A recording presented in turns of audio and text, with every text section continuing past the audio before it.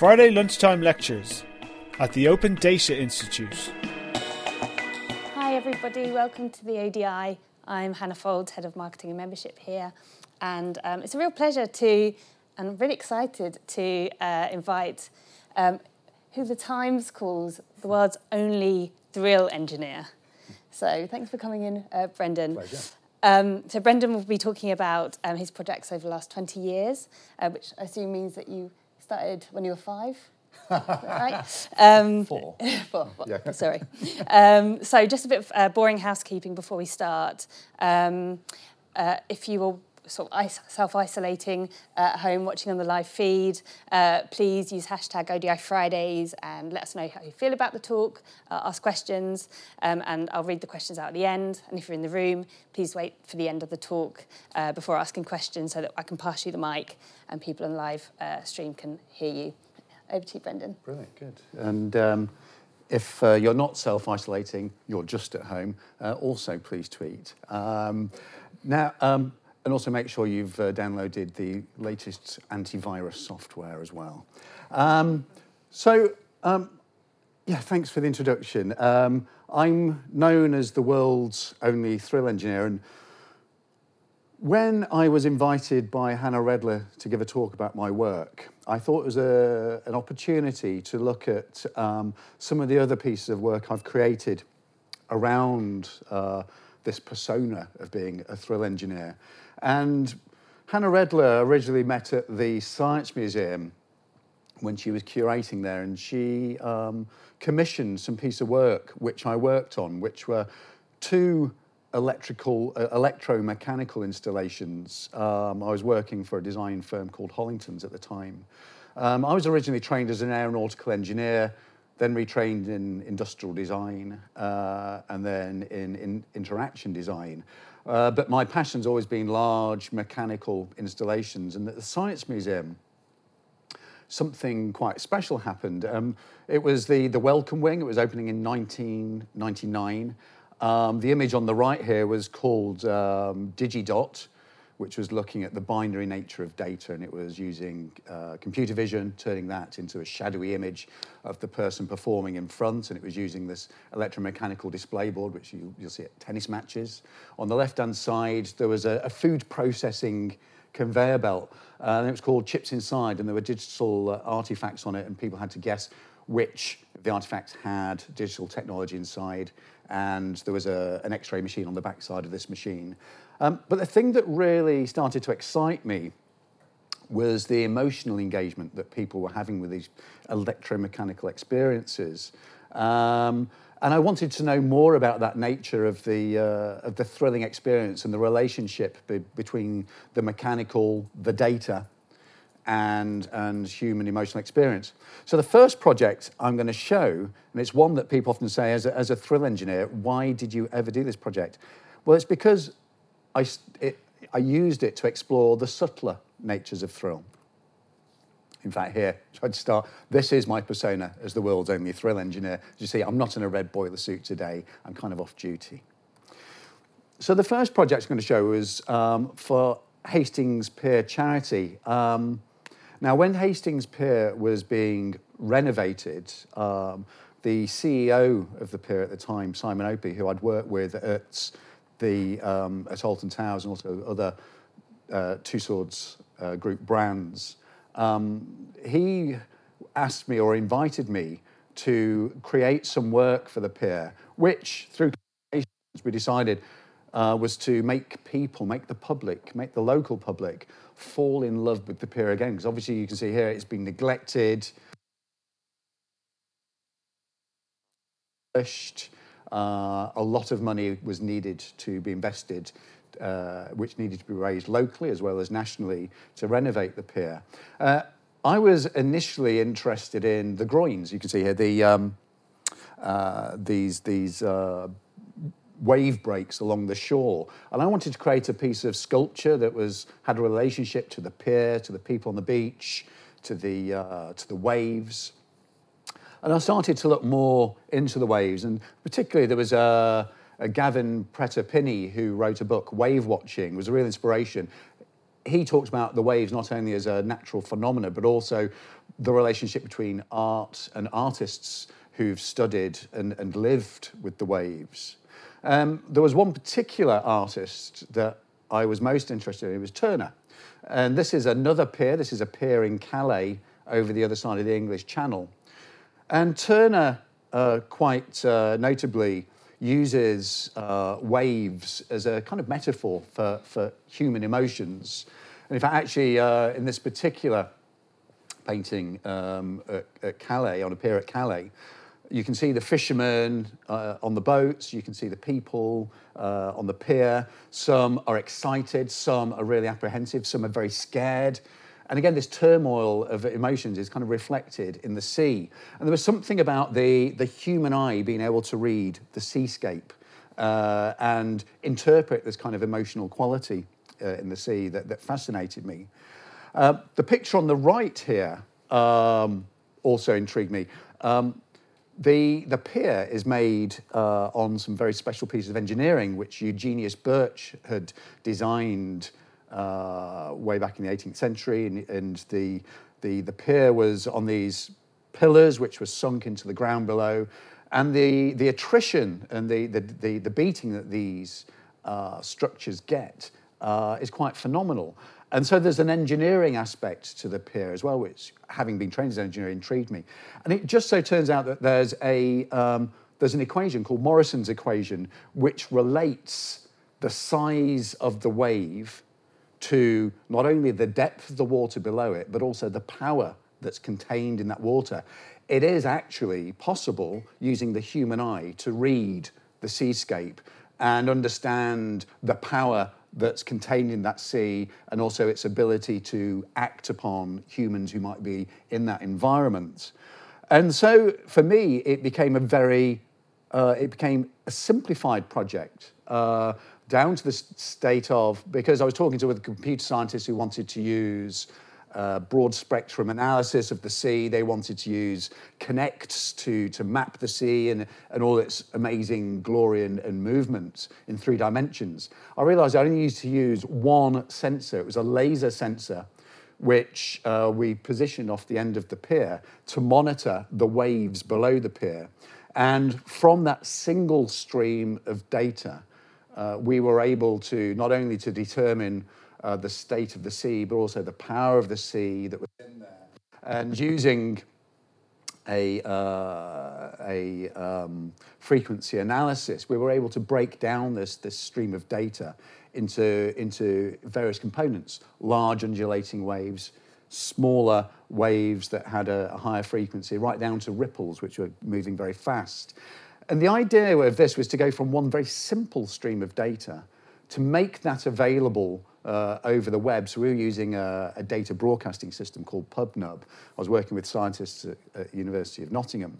And we were going to make this available to all sorts of projects locally around. So on the right-hand side here was a proposal for project kits that local school children could plug into this data stream and start to create their own projects using this live data that was being streamed from the end of Hastings Pier.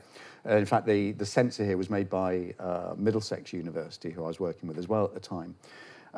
That side of the project didn't get realised, but my own project that I made, which was exhibited not only in Hastings at the visitor centre, but also in fact that year in Liverpool, I think it was 2015, became a project called Storm in a Teacup, where I took something from my own childhood, which was memories of being in a bedsit, was not really a bedsit, a bed and breakfast, I should say, in the seaside town, British seaside town, it being raining and quite horrible outside, and having to sit for longer periods indoors than you might like to do. And so this image of this tea service that was happening, and they all had, these different installations had different mechanical components in them, which were all driven by the data. So I had one teacup which stirred tea in harmony with the medium frequency waves. The chocolate bourbon biscuit was being lowered into the cup, which was related to tidal level. So after 7 hours, the biscuit might actually go into the tea. And then there was some higher frequency movement, which was the tea bag, which was being erratically dipped into the teacup. And it was because it was devoid of any people in this installation, yet it was very personal in the sense that drinking tea and it was very personally lit, that it was quite emotive, it was quite ghostly in a way. And that's something that really attracted me to it. It was how people started to perceive this data and the fact that it was live, but also that it was very performative as well. And that for me was the thrilling aspect of how people might engage with this single stream of data, and also the history of Hastings Pier. Now, that same technique that we used, which was broadcasting data live and wirelessly, occurs quite a lot in my work. This project here is called Duality, One Body, Two Brains. It came just as the Emotive headset, which is a consumer-grade EEG monitoring headset, so I could monitor 14 channels of brain data.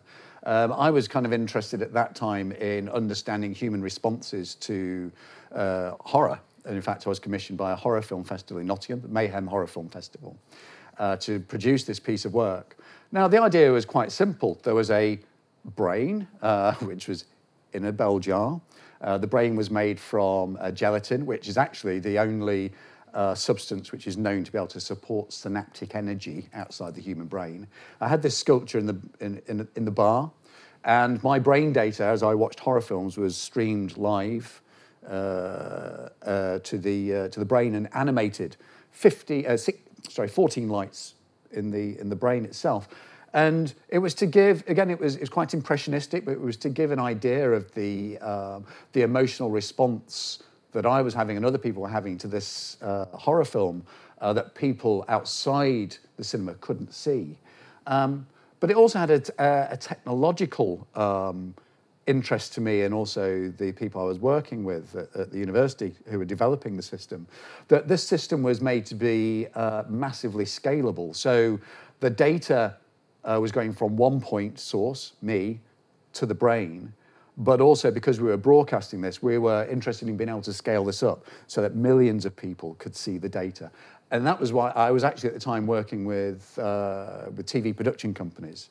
And they have this thing, obviously, if nobody's watching, let's say if they're watching Embarrassing Bodies or something on TV, and they're like, so there's the program starts, nobody's watching the data, and then suddenly let's say 1.5 million need to watch heartbeat data live, being streamed live and wirelessly. Then at the end of the show, nobody wants to watch it. So it's that ability to be massively scalable, which is also being explored in this piece of work.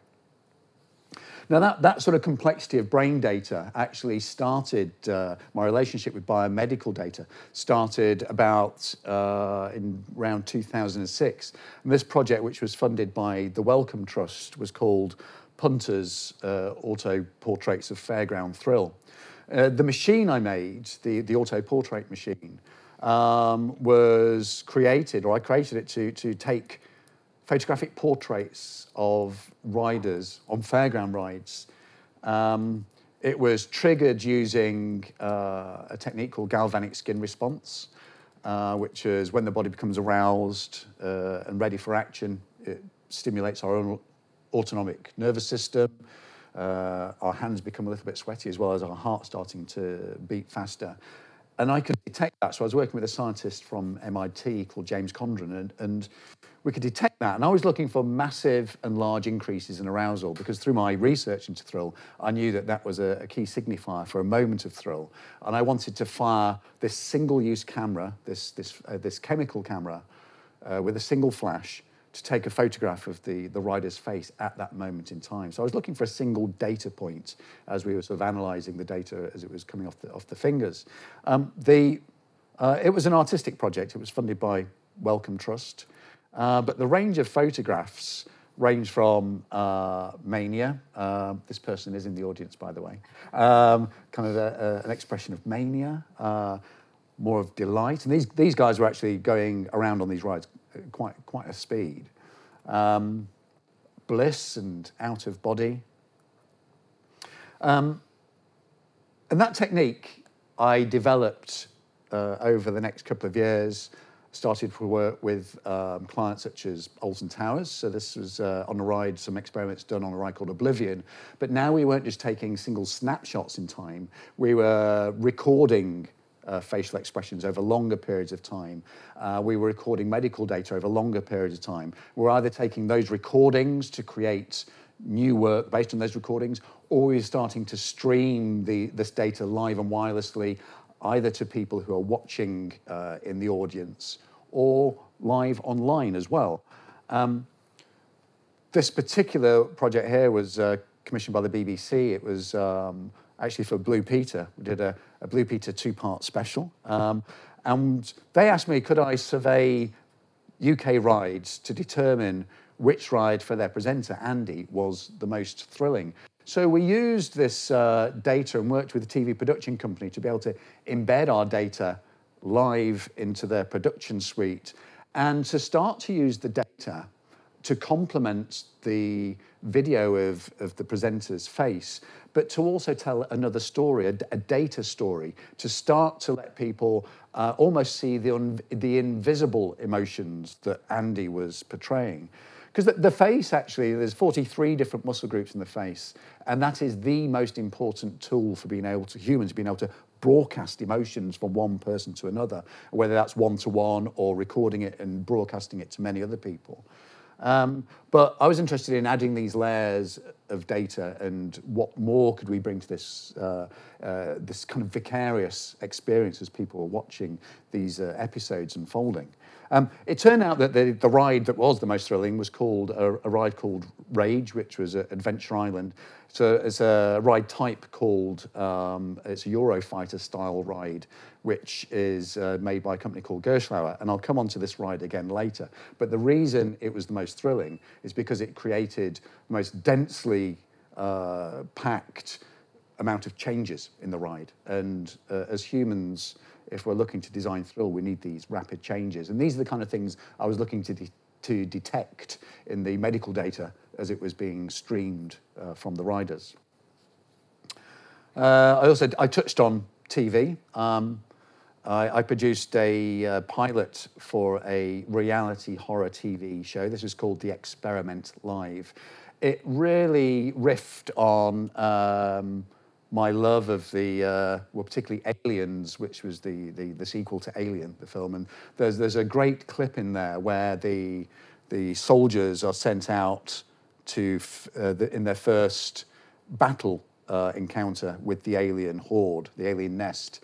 And you can see all the medical data of the different soldiers. And there's a couple of minutes where the only emotional engagement we have with those individual characters comes through their stream of biomedical data, which is on screen. And we don't know what that data necessarily means, but there is something about the seismographic activity going on there that we know lots of movement somehow means there's stuff going on. Flatlining could mean you're dead, or calm, you never know. Or you've lost data, which is something, again, we use to dramatic effect in this 1 hour exploration, where I recruited 4 amateur paranormal investigators. I kitted them all up with medical data monitoring, sent them down into a haunted basement with a camera crew, and we streamed this show live into a local cinema. And it played this paranormal investigation played out over an hour. And any of you who know the Ghostwatch, Stephen Volk's production for BBC in the late 80s, and the controversy of live paranormal investigations portrayed as real on TV. This is I was trying to evolve that format into something which included data, which was embedded in the sort of emotional narrative. And I also use these techniques to work with clients who value the element of thrill or emotional engagement in their brands. So this project here was for Nissan Juke, built to thrill. I worked with them over a long campaign with their advertising agency. We created a series of online advertisements of both conducting experiments on the driving experience but also portraying the experience with live graphical interpretations of the data as it whizzed around with the driver in the car. So let me come on to the adaptation. So we can use data to be able to analyze an emotional experience, but can we use data to create a biofeedback to be able to adapt a ride experience? And this particular ride here is called Bucking Bronco Adaptive Ride Experiment number 1. It's anybody who knows the Milgram experiment, which was into power and control, where the operator had to inflict ever-increasing levels of electrical shock as punishment for getting answers wrong. Had ethical implications. I was asking my punters to control the pleasure of a hidden rider behind the screen. And they were only able to control the ride using their own interpretation of the medical data that they saw that was being presented to them on the screen in front.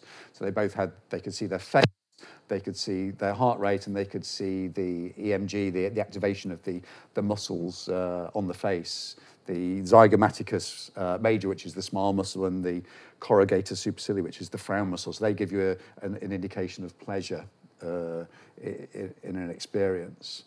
That particular experiment went on to become, we hacked the control system, and then we created another version which actually made real interpretations of the data to control the ride. But my question was quite fundamental, saying if a human operator can't make decisions about controlling the pleasure of a rider, how is a computer ever supposed to understand how to control the pleasure of a rider? Arousal's easy because you can turn the speed up and down. It's a little bit more reactive, but pleasure's much more subjective. Thinking just of arousal, this ride experiment was called Breathless.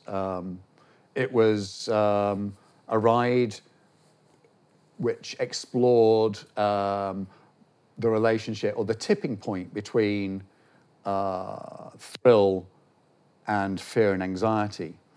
I adapted gas masks, changed the respirator to include breathing monitoring equipment, so I could monitor the amount of gas going in and out of the participants' lungs. That data was streamed live and wirelessly over a Wi-Fi network, so I had 20 of these headsets. Once they were on a Wi-Fi network, I could just see gas moving around between different participants as they wore the gas masks. And the experiment I created, or the ride I created, was a very tall swing in a outdoor hangar. And the swing was powered by a motor at the top, which would put power into the swing. And if you breathed in harmony with the swing would go higher and higher. So as you went, the motor would put energy in and out, exhale. And very naturally, the swing would get higher and higher to put more energy in. But then people would start to become scared, and you'd reach a natural state of equilibrium, that when they become scared, they hyperventilate, they can't breathe in harmony with the ride, and so there's less power being put in, or in some cases, power being taken out. So it was a self-equalizing ride system which would reach the pinnacle of arousal for each of the participants, which sounds great until then. Once they'd seemed to have mastered that, then the power and control of the ride was shifted to the person who was sat next to the ride, who quite often was an unknown masked stranger. And that sort of really shook up the system. And it was actually based on a painting by Fragonard called The Swing, where there are 3 protagonists in the painting. There is the woman on the swing having a great time. There's her fiancé in the background, who's a bishop, who's putting power into the swing using the pull ropes. And then there's a third person, another protagonist, who's the figure in the bushes, who's supposed to be this woman's lover. And there's a relationship between the thrilling experience these 3 people are having, which are over and above the physical experience that they're having just because of the visceral experience of the swing itself. So I'm interested in the social mechanics of thrilling experiences, and how data such as, for example, breathing, when it's amplified and revealed, how that plays into the creation of a performance of human emotions. And this approach to ride experiments really reached a head in 2016 with a ride which was commissioned by Nesta for their Future Fest. I took the brain monitoring that I was so intrigued in and thought, could I create a ride? So I made Neurosis, which was the world's first brain-controlled thrill ride. The brain data I used to create a virtual world. So this was around the time when the DK1, the Oculus DK1 became available. And a lot of my work actually tracks technological developments, because I'm quite keen, as being the tradition in the fairgrounds, that technology gets consumed very quickly and played with very quickly in the entertainment industry.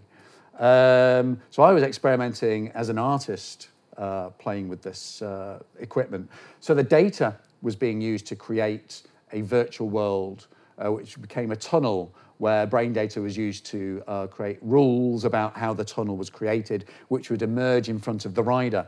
The rider was riding on a Stewart platform, which is a motion simulator, a 6-degree of motion simulator, which is a piece of equipment that I designed and produced with Middlesex University. And so not only did you start flying through your brain data, but also you're actually viscerally moving through it. And as a spectacle, there were 100 people in the room who could see you sat on this podium. It was a real celebration of brain data. The light show was also linked to the live brain data, as was the music. So we created neurogenerative music that went alongside this immersive spectacle. And it was getting very exciting, but it was getting increasingly complex, the relationships I was exploring between human neurology, biology, physiology, emotional state, biofeedback, audience engagement. But there's something much simpler, I thought. When I was actually asked to restage the ride, I thought that this can't continue, this level of complexity. And there's something interesting about rides themselves. If you look at Rage, which was the ride that won in the Blue Peter Challenge, if you look at this particular curve, which is called a Cobra roll, which was designed by Werner Stengel, who founded Gerstlauer, if you compare it to the vestibular system on the left-hand side, which is made up of 3 semicircular canals, which can all determine rotational acceleration, and the otoliths, the straight canals, which can determine linear acceleration. You can see how Werner Stengel absolutely maximizes the body's own ability to be able to process data, this movement data. And actually, if you had no other stimulus, no other input, if you blindfolded someone in a roller coaster, their arousal levels would track very, very closely to the changing levels of G-forces and the accelerations in the ride as they twist and turn around. So we've already got a direct connection into the brain. If only we could monitor the movement that's happening. We don't need to understand, bring it out, analyze it, put it back in. If we're just looking at arousal and body movements and visceral experiences, we've already got that hardwire there ready to use, ready to capitalize on creating new thrilling experiences. And very much in the way that computer controllers are able to monitor pitch, roll, yaw, heave, sway, can't remember the 6th one, somebody will tell me. We can actually use accelerometers and gyroscopes to be able to determine these. So if we have a system that can mimic what our brain is able to experience, maybe we could create systems that are somehow aligned. And this reminded me of an experiment which was reviewed in the Psychological Review in 1985. It was a ride called the Haunted Swing, which had been patented just 2 years earlier by a chap called Lake. In the Haunted Swing, people go into a room, they get onto a gondola, they start to swing backwards and forwards. Everything seemed fine. But what they didn't know was that the room itself was also on a hinge. And the room, as you were swinging forwards, the room would start to swing backwards ever so slightly. All the objects in the room were glued down. And so the visceral sensation you had and your vestibular system was telling you, yes, I am moving. Your visual system was telling you that you're moving a little bit further than your vestibular system probably would itself. And over a period of several swings, the amplitude of the swing got to such a state that people did feel that they were doing a full loop-the-loop. And so there was a mechanical system here that really intrigued me. The relationships between visual image, visceral experience, and the theatre of what was being created here intrigued me.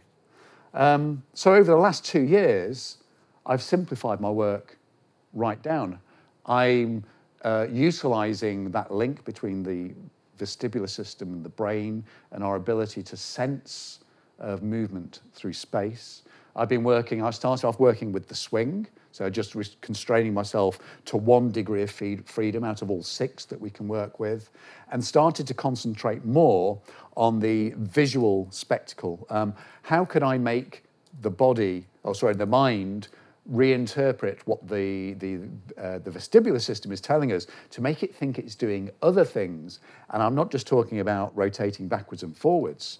There are other illusions that we can start to create to make people believe that they're doing. So last year I was commissioned by the City of London Corporation for the celebration of Leonardo da Vinci's 500th anniversary. I created a series of rides which were shown around London, outside St Paul's and other places all the way up to the Barbican. And these swings appeared around the city, and each of these installations celebrated a different form of flying machine that Da Vinci had designed. A glider, I made people who were in my VR experience, who were just swinging on a swing. A glider made you feel as you're swooping, increasing speeds through an alien landscape. The helical screw made you feel that your forces on the swing were making you ascend into the heavens. The ornithopter made you feel like you're a bird flying across the sea. And the parachute, you were shot up in a cannon, only to float down. And so it was, again, the relationship between the visceral experience, but also then the movements that I wanted people to experience, and how I could choreograph those to create an emotional experience. And this technique now of being able to track people on rides. So now I am only using the accelerometers and the gyroscopes that are available in mobile VR headsets. Again, I've been accused, or rather challenged, let's say, in the past, that I'm not using the very latest technology or the highest end. But I don't think that, for me, isn't where my interests lie. My interests lie in the scalability and the accessibility of what I create. And the mobile VR headset is fantastic. It includes all the sensors I need to be able to determine somebody's immediate visceral experience. It's also widely available around the world, and it means that any ride I produce, my thrill ride now becomes reduced to a piece of code which I can send wirelessly to anybody globally. They can download it, put it on their headset locally, and then play my thrilling experience on a local swing. And I've been developing this system. It's now patented. It's Studio GoGo. It's called GoGo XR. We're able to determine on several fairground rides that we're working with, we're able to determine, a little bit like a satellite navigation system works, because the system is constrained, the mechanical system is constrained, we're able to determine where in the ride's path somebody will be. So this is a ride called The Twist, central pillar, and then off it there are 3 arms. At the end of those there are another 4 arms that come off, and it describes these sort of serpentine paths. And because the pattern is repeating and regular, we can build up a simulated picture of that. But critically, it's the relationship between the emotional experience, which is related to our levels of arousal, which you remember are absolutely in line with our experience of G-forces, and not only our experience, but our perception of the G-forces. So on this ride, if you feel that you're going around like this, in my experience, one of the things I'm doing is making people feel that they're flying right out. And the levels of thrill go up higher and higher. So this is something I'm looking at, increasing the levels of thrill that pre-existing rides, like the Twister, and this ride is celebrating its 80th anniversary this year, that rides like the Twister now can be boosted, their levels of thrill can be boosted. And it is by understanding that direct link that we already have between our body's own ability to sense the world and how that's hardwired to the brain, and then just finding the simplest set of additional data that can be added to what we already have to amplify or augment our thrilling experience of the world. And that's it, that's where I'm at. This experience, hopefully, is going to be revealed at an amusement park this summer. Can't quite say where it's going to be, but watch this space. And I'd love you all to come and take a ride when we're live and operational. Thank you. Thank you, Brendan. Talking about visceral reactions, when you mentioned Ghostwatch, I had so many nightmares about that as a kid that gave me a real visceral reaction there. But obviously, being on a thrill ride is quite a personal experience. It's probably when you're at your most vulnerable, I'd expect. So how do people react to you?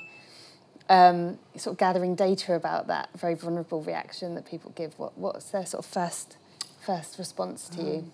Essentially, I think historically, fairgrounds and theme parks have been places that people will go and experiment socially.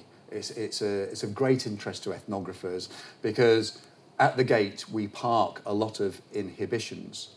So you tend to find that people who pass that threshold into the park are really, well, for want of a better word, really up for it. So that's the first thing. So people are going, great, this is actually part of the experience. We get to see what's happening to us. And this is one of the reasons I created Thrill Laboratory, which is this persona and this organisation that I have, which undertakes these kind of studies, but also as an act of performance as well, which it is, but also we are gathering and looking at data both for research purposes as well. But there's another implication to what we did. As soon as we created a live link between somebody who's on a ride, in fact, there was one ride at the Science Museum called the Booster, which is 80 metres tall. You can usually hear somebody on the Booster, a very faint sort of scream, like that. But when you've got a video feed coming down to the operator and people in the audience, and suddenly you're seeing their heart rate data, you're seeing this person screaming, and I want to get off. And they suddenly turn to me and go, should we stop the ride? And I go, no. And that's always been my, no. There has been, because there is there are ethical implications of this, because computer scientists I work with going, you've got to get them off. I say, no. There has been a contract, and it's unwritten, that when people enter a theme park, there is an element between perceived danger and actual danger. It's a grey area. And nobody is going to be in actual danger, but people want to be challenged, and they are vulnerable, and they are a spectacle, and it is very public, but that is why they are there. And I think people who go to these places, that is the unwritten contract. Yeah, thank you. Has anyone got any questions in the room? Otherwise, I've got lots that I want to ask. So you've got one there. It won't amplify your voice. You're just speaking into it for the benefit of the live stream. Yeah, I was wondering which technological developments have had the most impact on your work, would you say? Let me think. Technological innovation. Well, it's funny. The piece of technology I bring out most often, galvanic skin response, has been around, since I'm trying to think the 1800s with Galvani looking into that. And the equipment I often use might even be from the 1970s, and I can there are some very simple things that I can hack into. But as far as most recent developments, I'd have to say it's more to do with a lot telemetry. So essentially it wasn't the sensors themselves, but it was the ability to be able to stream live and wirelessly in quite aggressive outdoor experiences. So the kind of technology that's being used on Formula One race cars, and that ability to send data between 2 points in quite messy environments, that's been a big boon, because a lot of the early stuff we were sending via analog signals. And as far as body monitoring goes, I've actually lost a little bit of the love I had with biomedical monitoring because of the reduction in the size. You can get GSRs, you can get heart galvanic skin response, heart rate monitors, etc. in wrist sports watches. Yet when you try to say to people, when you're performing an experiment, people want to see stuff. And so there's some tension there. Now which is one reason I quite often go back to old equipment. But certainly when aspects like the emotive, when things start to become into the consumer arena, and particularly when you can get SDKs for stuff, which is basically, I'm sure most of you know, but the ability to be able to start developing with these things and get access to that raw data stream, that for me is absolutely critical. Any company who locks down their data, or it has to go via their servers, and et cetera, absolutely crippling development. So I think that it's working with manufacturers, or finding manufacturers who have open data. Yeah. Any more questions from the room? Kind of following on from what you were just saying, is there sort of a feedback loop of the data that you're collecting? So if, for example, if you're funded by the Wellcome Trust and exploring certain reactions through your projects, do you feed that data back into any research that they might be doing or anything similar? I think this comes... Yeah, so there are two answers to this. So yes, I do. So for example, with Nissan, we presented it to their designers of the car, and we had a data workshop where they reflected on what they created. And I think data, scientific data, particularly biomedical data, can be used to reflect on a design or to improve the efficiency of an existing design. I think certainly artistic practice, creative flair is the other 95%, which is like the showman's tacit kind of understanding. But I think institutions like the Wellcome Trust, and when you're looking at, I think actually, you could safely say my practice is very much digital arts, and the funding would have come from the arts stream of the Wellcome Trust. And the same with the EPSRC, that you see the relationship between artists, designers, creative people, making creative use of data, often funded by what's essentially their marketing budgets. And the actual impact and let's say the balancing, the dialogue, the conversation between the two sides.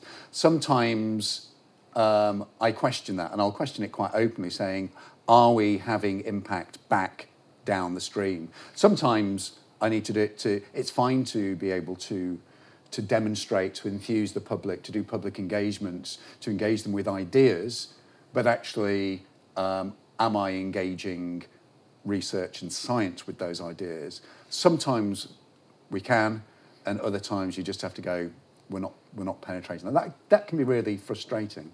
But you don't know when you do a piece of public work who's actually looking, who's being inspired. And that's one of the biggest issues, I think, with digital art or any art, is you don't know the social, you have social and cultural impact, but where you're seeing, let's say scientists or engineers are looking at that, and which are also very creative practices, who you're influencing, you just never know. So I think it's very hard to actually assess how those conversations are happening. Yeah. From a more personal level, how did you get involved in exploring the reactions, emotional reactions of people on thrill rides, or kind of how did you get to creating so many different immersive experiences through data? It was so the when I was making those large mechanical sculptures, and I took, it was almost like a break from making, and I started looking at psychology surrounding and ethnography and other related disciplines which were associated to the emotional experience of thrill. The results of my exploration I published in two booklets called the taxonomy of thrill, where it's pretty much a blueprint for designing thrilling experiences, all available on Amazon. Sorry, shameless. There's the taxonomy of thrill, which is a blueprint for designing thrilling experiences. Thrilling Designs, the companion volume, which are 2 explorations of how my techniques might be used in the design. One of a theme park, which was inspired by air disasters, and also then a new dining experience, which had robots and mechanical contrivances in it. But it was in the appendix of the taxonomy of thrill, where, having been trained as an engineer, I thought we've got quantities here, knowing that people were talking in terms of pleasure and arousal. These were 2 really important components in people's self-reporting of their thrilling experience.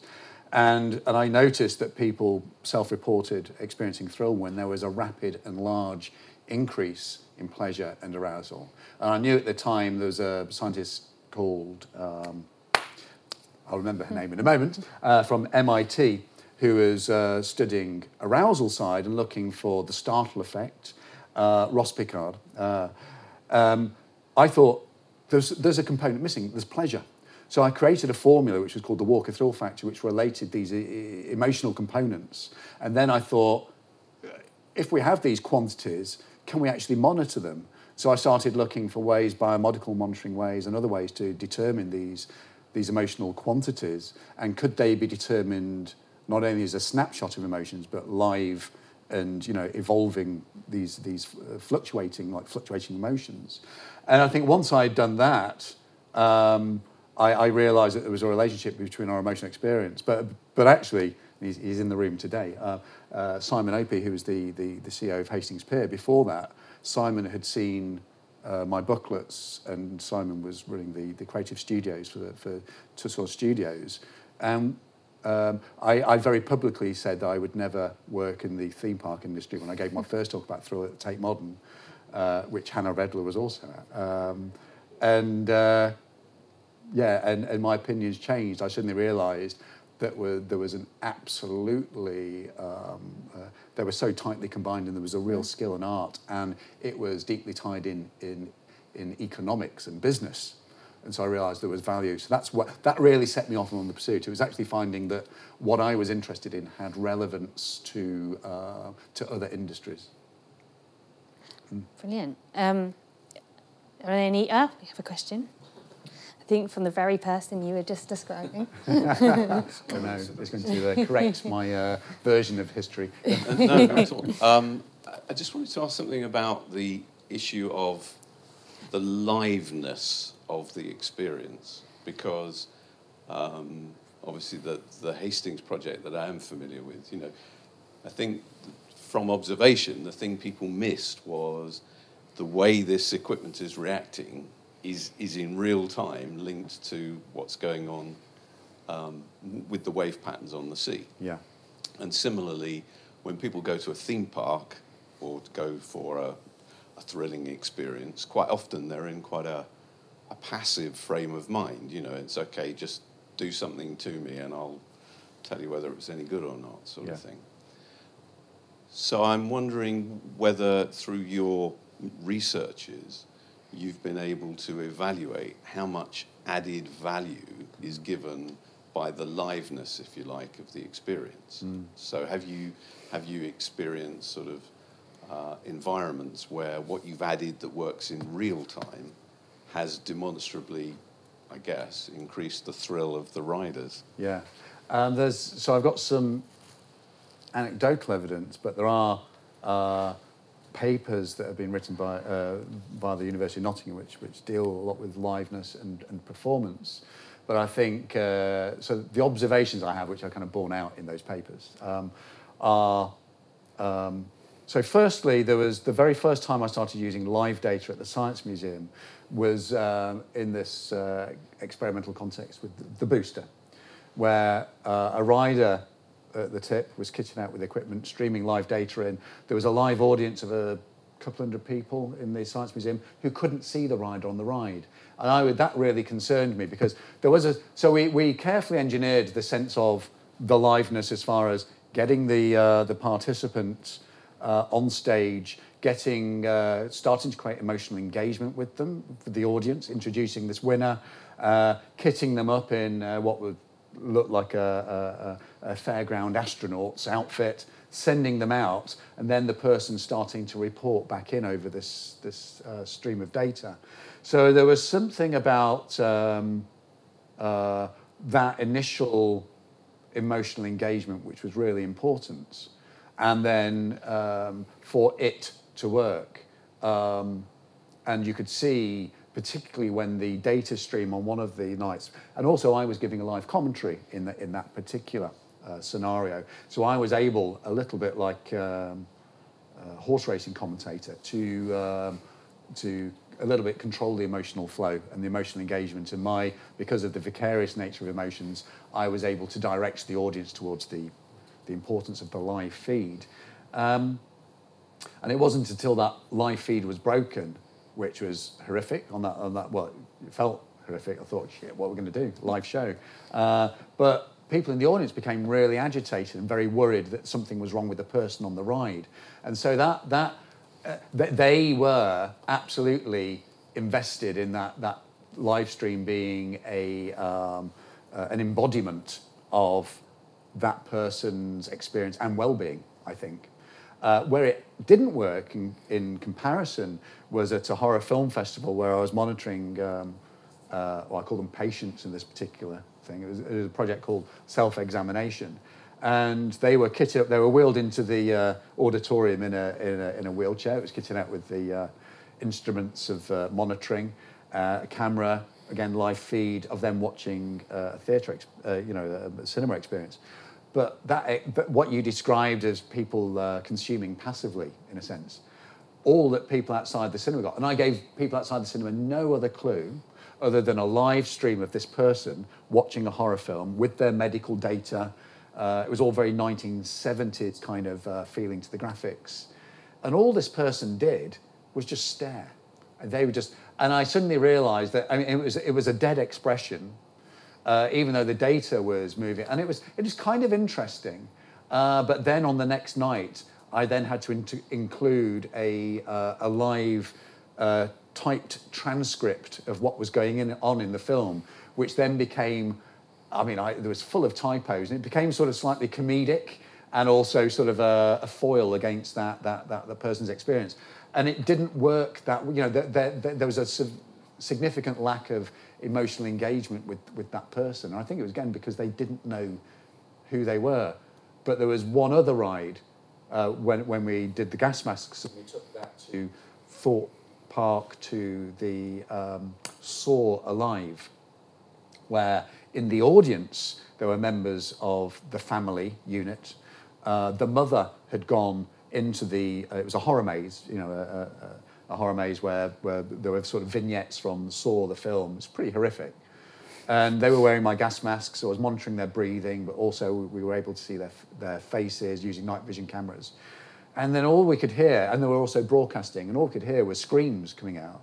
And the woman outside, the daughter, was bordering on becoming very distressed because her mother wasn't having a great time. She was screaming, she was, and all these emotions coming out and absolutely infecting this part. So there was a very strong emotional bond between the participant and the viewer.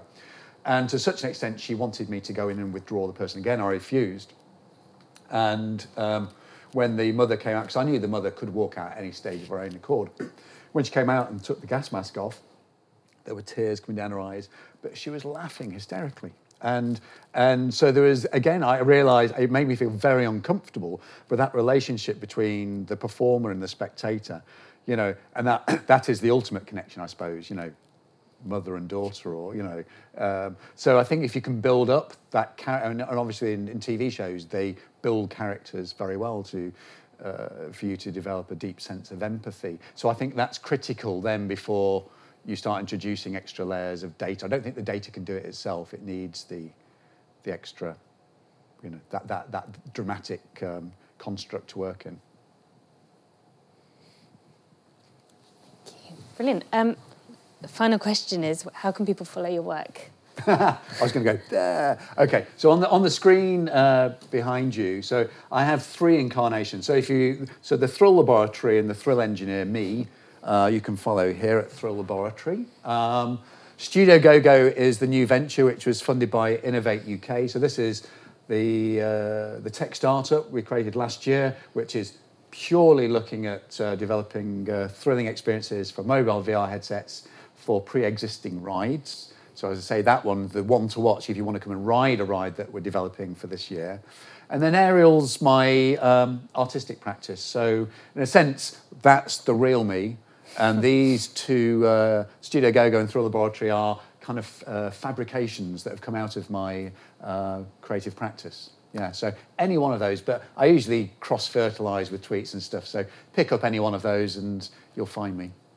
Brilliant. That's great. Thanks so much, Brendan. And thanks everyone for coming. Just give one final round of applause.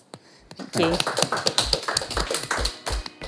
You've been listening to a Friday lunchtime lecture brought to you by the Open Data Institute.